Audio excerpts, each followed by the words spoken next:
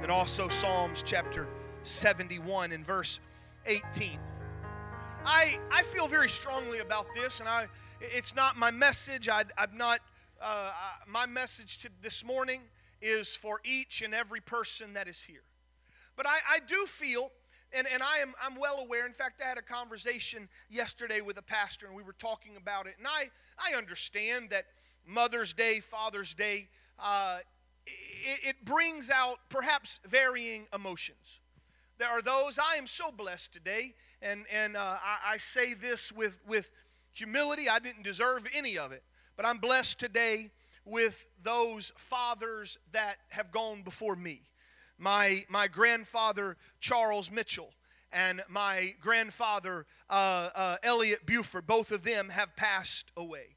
Two of the strongest men I know. My grandfather, Charles Mitchell, flew I almost said the name of the airplane, but it was an amphibious airplane, big airplane, landed on its belly, flew it in World War II. And he never really talked about it much, at least to me. Perhaps I was too young to get that conversation going. But he landed in the middle of battles. He served in the South Pacific part of the theater of war. And it was his responsibility to fly into the battle, land it in the middle of a ship battle, and the frogmen, the precursors to the Navy SEALs and things of that nature, the frogmen would jump out the back, rescue the downed aviator pilots that had been shot down, and then he would take off from the water. An incredible man of God. And while those stories came to me later, what I remember is the man of God that never missed a church service. The man of God that served for many years as a Sunday school superintendent in his church. A man of God that taught us that you can be quiet and unassuming, and yet you can still be the greatest, most powerful man that this little boy had ever seen. Even through the last, 8-10 years of his life as he was decimated by Parkinson's. And he would sit down on the ground with us boys and play for hours, trouble or sorry. And we had a blast. And he didn't let us win either. But those men of God. My grandfather, Elliot Buford, who passed away last year, my dad's father, who could climb a tree into his 70s, 100 and something feet up in the air, and cut down 100 feet of that tree all by himself just because he could. Who could weld anything and move anything. But yet, the most poignant moments that I have are watching him in church. He was not a shouter. He never ran the aisles that I know of. But he could lift those hands and touch heaven. And that's what impresses upon me. My father, who I'm blessed to be around now, I call him almost every day. And my father can garden better than anybody I know. His house and land around there, you could enter it into Home and Garden, and it would be on the front page of magazines left and right. Can do anything, but yet loving, watching my father worship. And there is today, the reason we celebrate fathers is not is because first off, fathers and men come from the Lord. And I believe in this day and age, it's important to understand that God created male and female, and God created family units, and God created mothers, and God created fathers. And although there is a understanding of it takes a village to raise a kid, the reason that becomes true is because families are failing. Can I say that again? In our society, families are failing, and so we have to rely on a community. We have to rely on churches. I serve as a police chaplain, and I was yesterday. I helped in a little bit in a funeral of one of the sisters, one of the nuns of the Most Precious Blood, who served as a chaplain and passed away very suddenly. And so it was a beautiful funeral, and the police honor guard was there. But we got to talking, just different ones in that funeral. We got to talking, and I remember riding, because one of the things I could do is ride with the police officers, and I get to hang with them and go on their calls. And I remember we got a call one morning because a single mother, was having issues. Her 12-year-old boy would not get out of bed and go to school, and he was just pitching a royal fit. And I remember the sergeant here in O'Fallon walked up. We walked in. He said, "What's the problem?" I mean, this kid was just horrible. You can't even imagine how bad this kid was acting. And the mother said, "I don't know what to do." And the sergeant said, "Well, do you have a belt?" And the mother said, "Oh, I can't do that. That's child abuse." And the sergeant said, "Well, according to the Missouri statutes, that's not child abuse. And in fact, I will stand here and watch you whip your child so that you don't abuse him. And so, we'll help you out." I was laughing inside. Unfortunately, because of the failure of families, the police department has to jump in and do a lot of the work.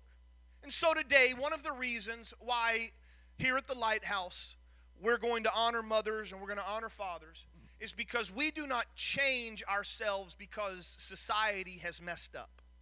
We're going to honor what God has created and God has done, and also to understand that Psalms chapter 71, verse 18, one of those verses I told you, says this. Psalm 71:18. "And now also when I'm old and gray-headed, O God, forsake me not, until I have showed thy strength unto this generation, and thy power to everyone who is to come." While I can stand on the shoulders of incredible men that have gone before me and men who have raised me in the truth, I realize that's not always the case. But can I tell you, one of the reasons we're going to take time each year to celebrate Mother's Day, Father's Day, is to tell you that even if you have not had someone you can follow, you need to take this and you need to become the one that those after you will follow.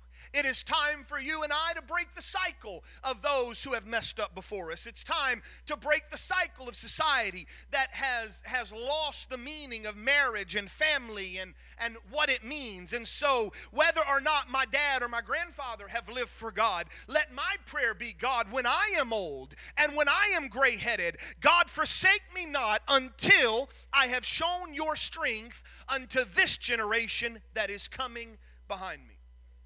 Romans chapter 4 and verse 11, which we'll come to towards the end of our sermon, says of Abraham, he received the sign of circumcision, a seal of righteousness of the faith, which he had yet being uncircumcised, that he might be the father of all that believe. Though they were not circumcised, the righteousness may be imputed unto them also. And the father of the circumcision to them who were not of the circumcision only, but who also walk in the steps of that faith of our father Abraham, which had yet been circumcised. Now, honestly, I understand preaching about circumcision, not really the most encouraging thing we could ever do. I understand that thing. But what this is saying, and I want to take from it the title of my message today, it says the faith of our father Abraham, and I want to talk about the faith of fathers. And I may have given you a little different wording back there, media team, so whatever I gave you, put it up if you want to. But the faith of our fathers. And we're going to come back to Abraham to explain why they chose the verbiage of circumcision and uncircumcision. But here is what I believe you and I have to understand. And I have pastored now 10 years. I have been a youth pastor. My wife and I are blessed. We do a lot of children's ministry. So I understand the importance of teaching the truth at church and teaching the truth to our young people through our youth services and teaching the truth in our Sunday school classes and our children's church. But to be honest, that is not the first line of defense or even the first line of offense in raising our children. Deuteronomy chapter 6. I'm going to read verse 7, verse 12, verse 19, 20, and 23. Going to kind of jump around. It says, "And thou," we're talking mothers and fathers, "and thou shalt teach them diligently unto thy children, and shalt talk of them when thou sittest in thine house, and when thou walkest by the way, and when you lie down, and when you rise up." Verse 12, "That beware lest you forget the Lord which brought thee forth out of the land of Egypt and from the house of bondage." Verse 19, "To cast out all thine enemies from before thee as the Lord hath spoken." Verse 20, "And when thy son asketh thee in the time to come, saying, What meaneth these testimonies? What meaneth these statutes? What meaneth these judgments which the Lord our God hath commanded you?" And verse 23 says, "And he brought us out from thence, that he might bring us in to give us the land which he swore unto our fathers." Parents, grandparents, If you have any influence on the kids that are following you, it is important that you learn to teach them the things of the Lord. Teach them when you sit down. Teach them when you're walking. Teach them before you lie down to go to sleep at night. And in the morning when you wake up, let your house be a place where those who are in your house and in your care hear the things of the Lord on a daily basis. Joshua, when they walked over, Joshua chapter 4, verse 6, when they came out finally of the wilderness and they crossed over the Jordan River to enter into that promised land, it was Joshua who said, I need one man from each of the 12 tribes.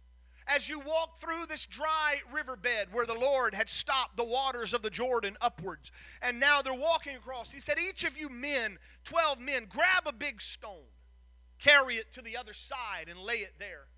And let this be a sign among you, that when your children ask their fathers in the time to come, saying, what meaneth thee by these stones? And those 12 stones which you took out of Jordan did Joshua pitch in Gilgal. This is verse 20. Verse 21. And he spake unto the children of Israel, saying, when your children shall ask their fathers in the time to come, what meaneth these stones? Verse 24 gives the answer, that all of the people of the earth might know the hand of the Lord that is mighty, and you might fear the Lord forever. I think it's important in our families. It's important in our relationships. It's important in those that we come in contact with to make sure we're telling them of what God has done for me. I think I said it last Sunday, I believe it was. I don't reminisce over my past failures. I don't want to glorify the mistakes that I've made. And I think we better be careful, moms and dads. We better be careful that in telling the stories of our childhood, especially those that might include the sins of our past, we don't glorify it in such a way that our kids begin to crave what God brought you out of. But yet you cannot allow your child to think that you get out of the morning and, Dad, you can't even take a bath because the water parts every time you get in it because you're so holy.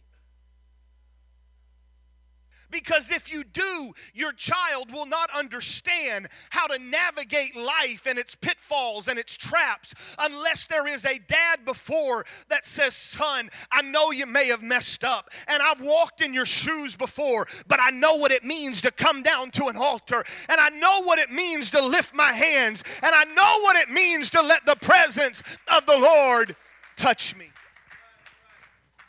There is a article that I am working on for next year in a publication, and I have been doing some research on it, and it is absolutely terrifying. I don't have the book with me to tell you exactly where it came from, but some publication this year, I don't know if it was Times New York or something of that, but it's a major publication, wrote an article called The Death of the Male Gender. That we are living in a day and age where possibly the male gender, the masculine gender, could just disappear. And I can't even fathom contemplating that. The effects of Harvey Weinstein, the effects of Bill Cosby, the effects of the things and the mistakes and the sins and the horrid things that some men have done have caused our society to kind of just give up on men. And I believe that it's important. So maybe as I get this article written, I'll have another sermon to preach. But I believe it's important to teach our young men what it means to be a godly man. God created us male and female. And there is a reason why men, but as you look, and I have been careful to hopefully model this for my own sons. And that is, I want to hunt and fish, and I want to hit a golf ball, and I want to play softball, and I want to be what kind of typically is called a manly man. But the greatest thing I can ever model is to let those tears flow down my face as I lift up holy hands without wrath and without doubting and come into the presence of God and say, God, you created me and I love you. And when you can model that, your sons and your daughters have a path that they can follow. For Isaiah chapter 38 and verse 19 says, the living, he will praise you as I do this day. The Father to the children shall make known your truth. All of us in our families, we have things we pass down. We pass down, guys, it's a rite of passage. When you finally, and it's hard to do, Brother Perryman. It's hard, and I haven't even done it yet, and Zane's bigger than I am, and he's can do it, but it's hard to relinquish the grill spatula and say, son, today you get to grill the T-bone steak.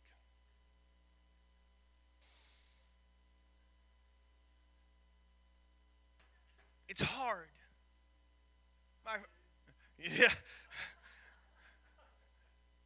Then my grandfather, now I'm not nearly in his category, but my grandfather passed down a little bit of knowledge on how to weld.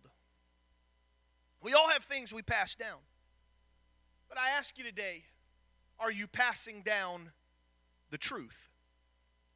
That the Father to the children shall make known the truth. Psalms chapter 71 and verse 18, and I'm coming back to it. I mentioned earlier, but let me say it again. That, Lord, when my life is reaching its end, when I stand in the mirror and the man that stands in front of me is frail, and the gray hair has begun to wove itself through my head, and the lines and the wrinkles on my face threaten to kind of defy who I used to be, that I could stand there trembling and say, God, don't leave me yet until I have shown your strength to the generation that comes. For John chapter 3 and verse 4, the greatest epitaph that you could put on any tombstone would be, I have no greater joy than to know that my children walk in the truth.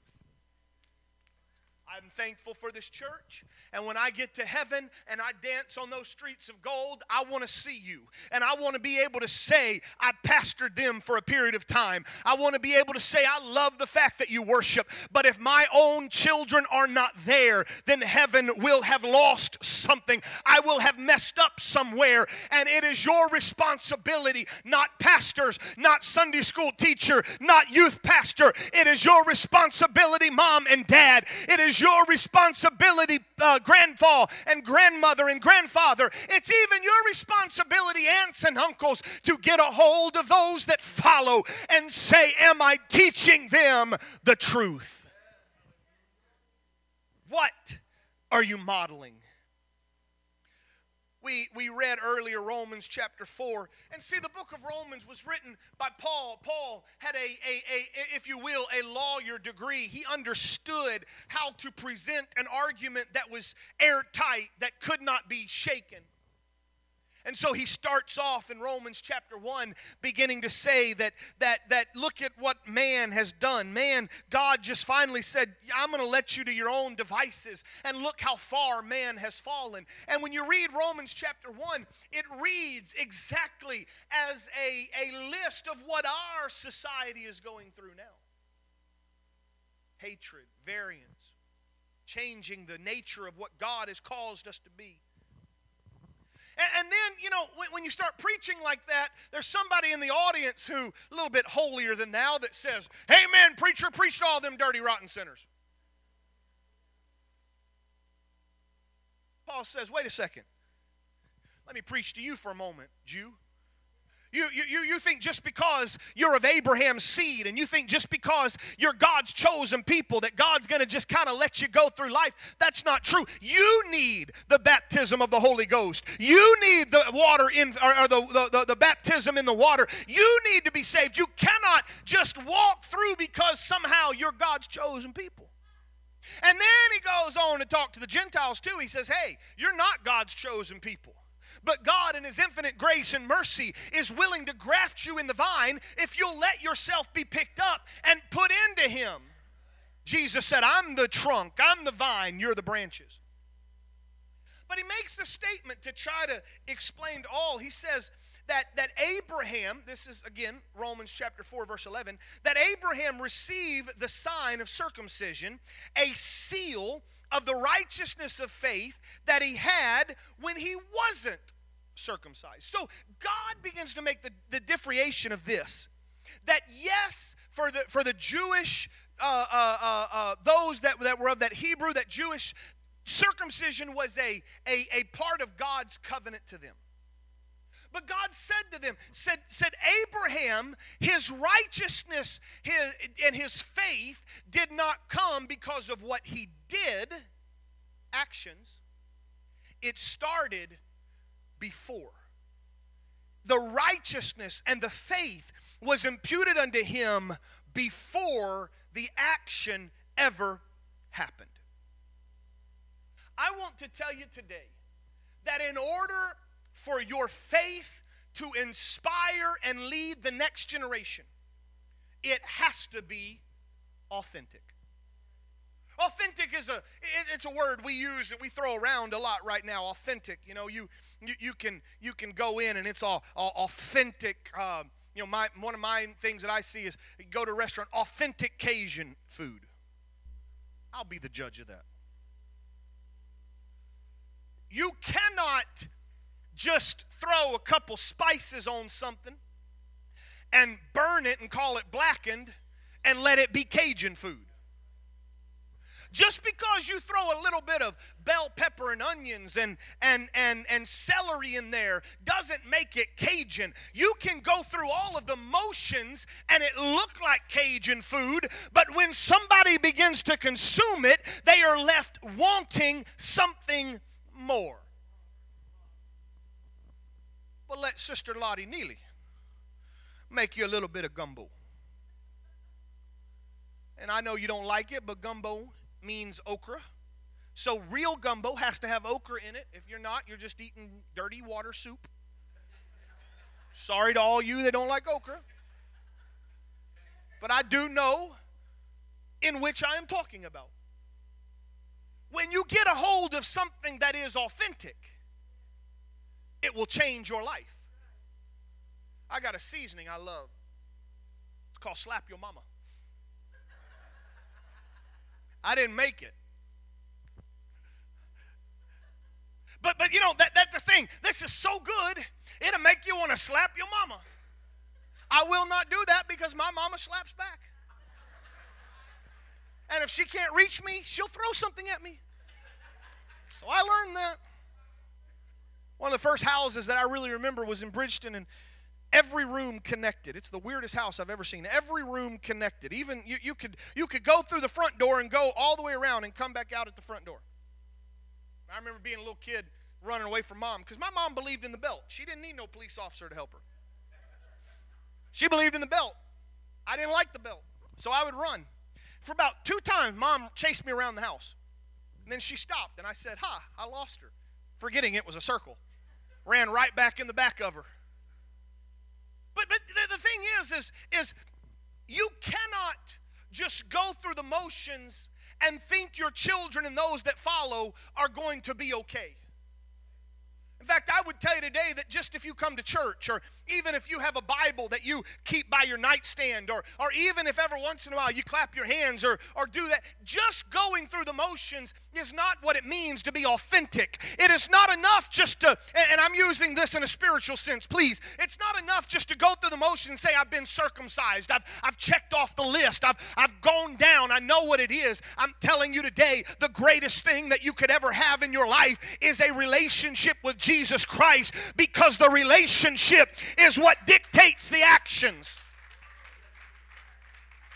There's 2 things that has to happen for authentic faith. The first one is, how do you believe? What actions? What works, if you will? And don't let anybody tell you you don't need any works, because the Bible would tell you you're wrong. Because the Bible says faith without works is dead. So there has to be an outward sign. There has to be an outward faith. There has to be actions. There has to be works. You cannot just tell your kids, I believe in God. They have to see that you believe in God. Now, I know I'm getting the cart before the horse, because the second thing to authentic faith, which really should be the first thing, is whom do you believe in? Because again, you can go through all the motions you want, but if that relationship with Almighty God is not present, then the motions are useless. And I would dare tell you that if you don't truly have a relationship with Jesus, I don't care how much of your church attendance there is, I don't care how much you give to the church, I don't care what sacrifices you make, it is useless, because people can see through the motions. If you don't believe me, go through the motions with your little children. They want you to play with them outside. And you just kind of go through the motions. You're not really in it. You're tossing it. And they say, Dad, are you really playing? Are you really listening to me? Are you really paying attention? Dad, come on, help me. Kids understand it. And they will recognize if you don't have a relationship with Jesus Christ. I am convinced that one of the greatest reasons children who have, if you will, been raised in the church grow up to not be in the church. Now, I understand that everybody makes their own decision. There is a time in which every child becomes a young person and an adult, and they stand on their own 2 feet. But I have been around the block long enough to know that one of the greatest hindrances to those that follow is when they see you go to church, but you don't have a relationship with Jesus. Because they will say, what's the purpose? Why do the sacrifice without the touch? My dad was telling me yesterday, I was talking to him, because I do this very often. I'll call him up and we'll talk sermons and talk what I'm studying. And I think yesterday he went to Bandanas, or the day before, he went to Bandanas in Florissant. There's a sign on the door that plainly says, no smoking. And then right next to it, under the bandanas, it says, smell that smoke. It's a bit of a conflicting message, if you will. No smoking. Smell that smoke. As you walk through the path of your life and you know that there are those that are following you, are you giving off conflicting messages? Because faith is a faith that is lived and modeled daily. In fact, I will tell you today that your kids will not be so much interested in how you act on Sunday morning, but they will be looking to see how you act on Monday morning. Can I say it again? Your kids are not going to be so much following what you do on Sunday morning if the message on Monday morning conflicts. Authentic faith inspires. Shallow faith does not. And as I draw to a close here in a moment, I'm not going to call you up yet, Sister Cindy, because I'll probably end up talking longer and you'll be up there playing and going, my goodness, is he ever going to stop talking? So I'll tell you when I'm really winding down. But I am winding down.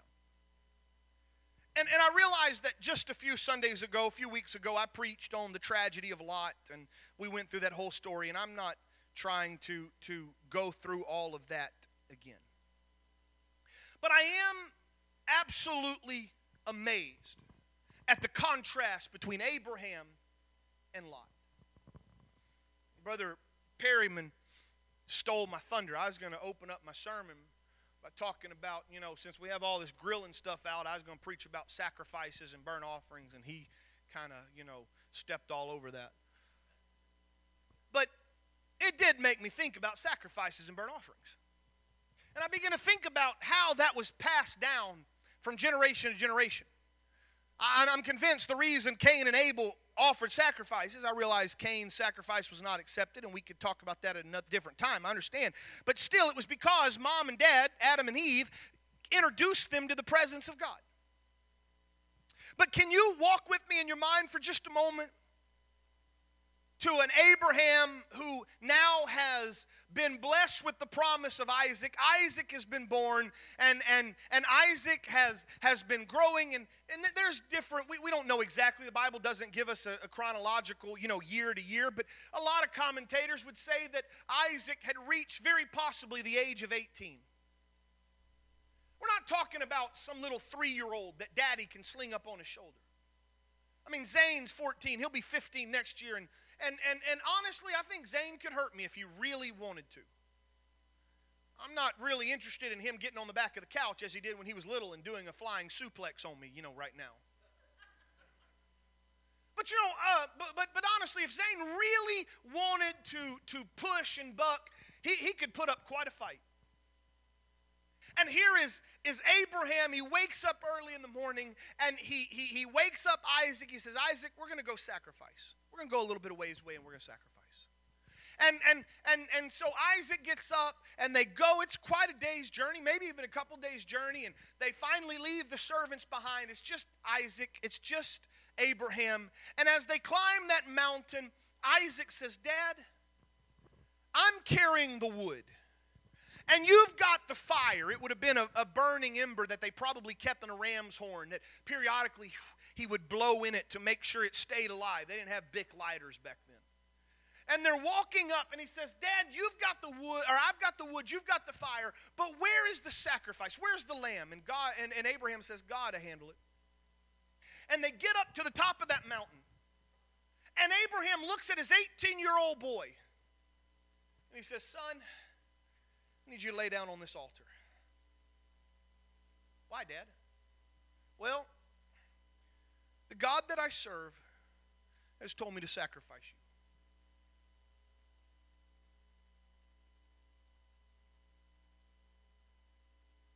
There's no struggle.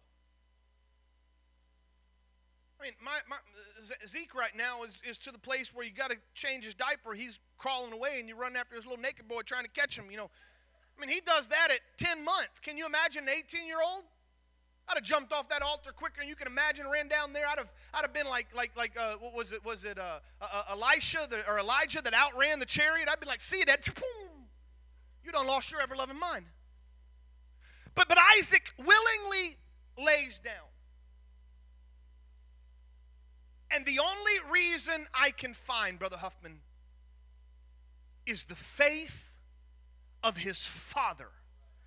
When Isaac said, Dad, I have watched you worship this God that you serve, and I have followed you, and I have seen you on the highs, and I have seen you on the lows. I have seen you when you have sinned, and I've seen you when you've been righteous, and you have so modeled this faith that, Dad, I will follow you even if I lay on this altar and have to die. You flip the pages of your Bible, you find the story of Lot. And the angels come to Lot and say, Lot, God is very displeased with Sodom and Gomorrah, and he is going to destroy Sodom and Gomorrah, and you and your family have got to leave. And Lot goes to his wife, and Lot goes to his 2 daughters, and Lot goes to his 2 son-in-laws, and he said, we've got to go because the God that I serve is going to destroy this city, but he said he will save us. And if you'll read Genesis, you will find that mama didn't want to go, the daughters didn't want to go, and the son-in-laws didn't want to go. In fact, the son-in-laws did not even leave Sodom and Gomorrah. They were destroyed by the hellfire and brimstone that fell. Mama, she walked in and followed him, but she was mad, and she was letting him have it the whole way. And the angel of the Lord said, do not turn around. Do not look. And the tragedy of Lot is his wife turns back and turns into a pillar of salt. And even though the daughters escaped, they committed a horrid sin with their dad. Let me tell you how you compare. Abraham so modeled a faith in Jesus Christ that the son that was following in his footsteps was willing to lay down and die because he trusted the God in whom Abraham served. But those who followed Lot were not even willing to follow him to life. Do you hear what I'm saying? Isaac said, I'll die for the faith because I've seen you go. Lot said, I won't even live for, or Lot's family said, I won't even live for the faith because I've watched you grow. I've watched where you've taken me, Dad, and it's just not worth it. Who is following you? It was Paul that said, follow me as I follow Christ.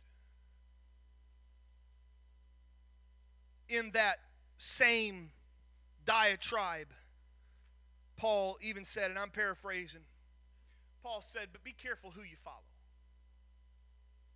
Because there's some you can follow who they've fallen away because they love this present world more than anything. Don't follow them. Their faith is not authentic. I know they go to church. I know all that, but they love this world too much. And if you follow them, you're going to end up a little bit like Lot's family. But I'm telling you today, I want it to be the faith of our fathers is this way. I can stand here today because I've had an incredible man that has modeled his faith. And I have chosen to live my life in the footsteps of my grandfather Mitchell, my grandfather Buford, and my father Buford. But some of you may not have that. But here's the thing. You don't throw it away and say, oh, I didn't have that, so this doesn't apply to me. No, it absolutely applies to you because who is following you? If I don't live, I cannot exist off the coattails of those that went before me. That's what Romans chapter 4 is all about.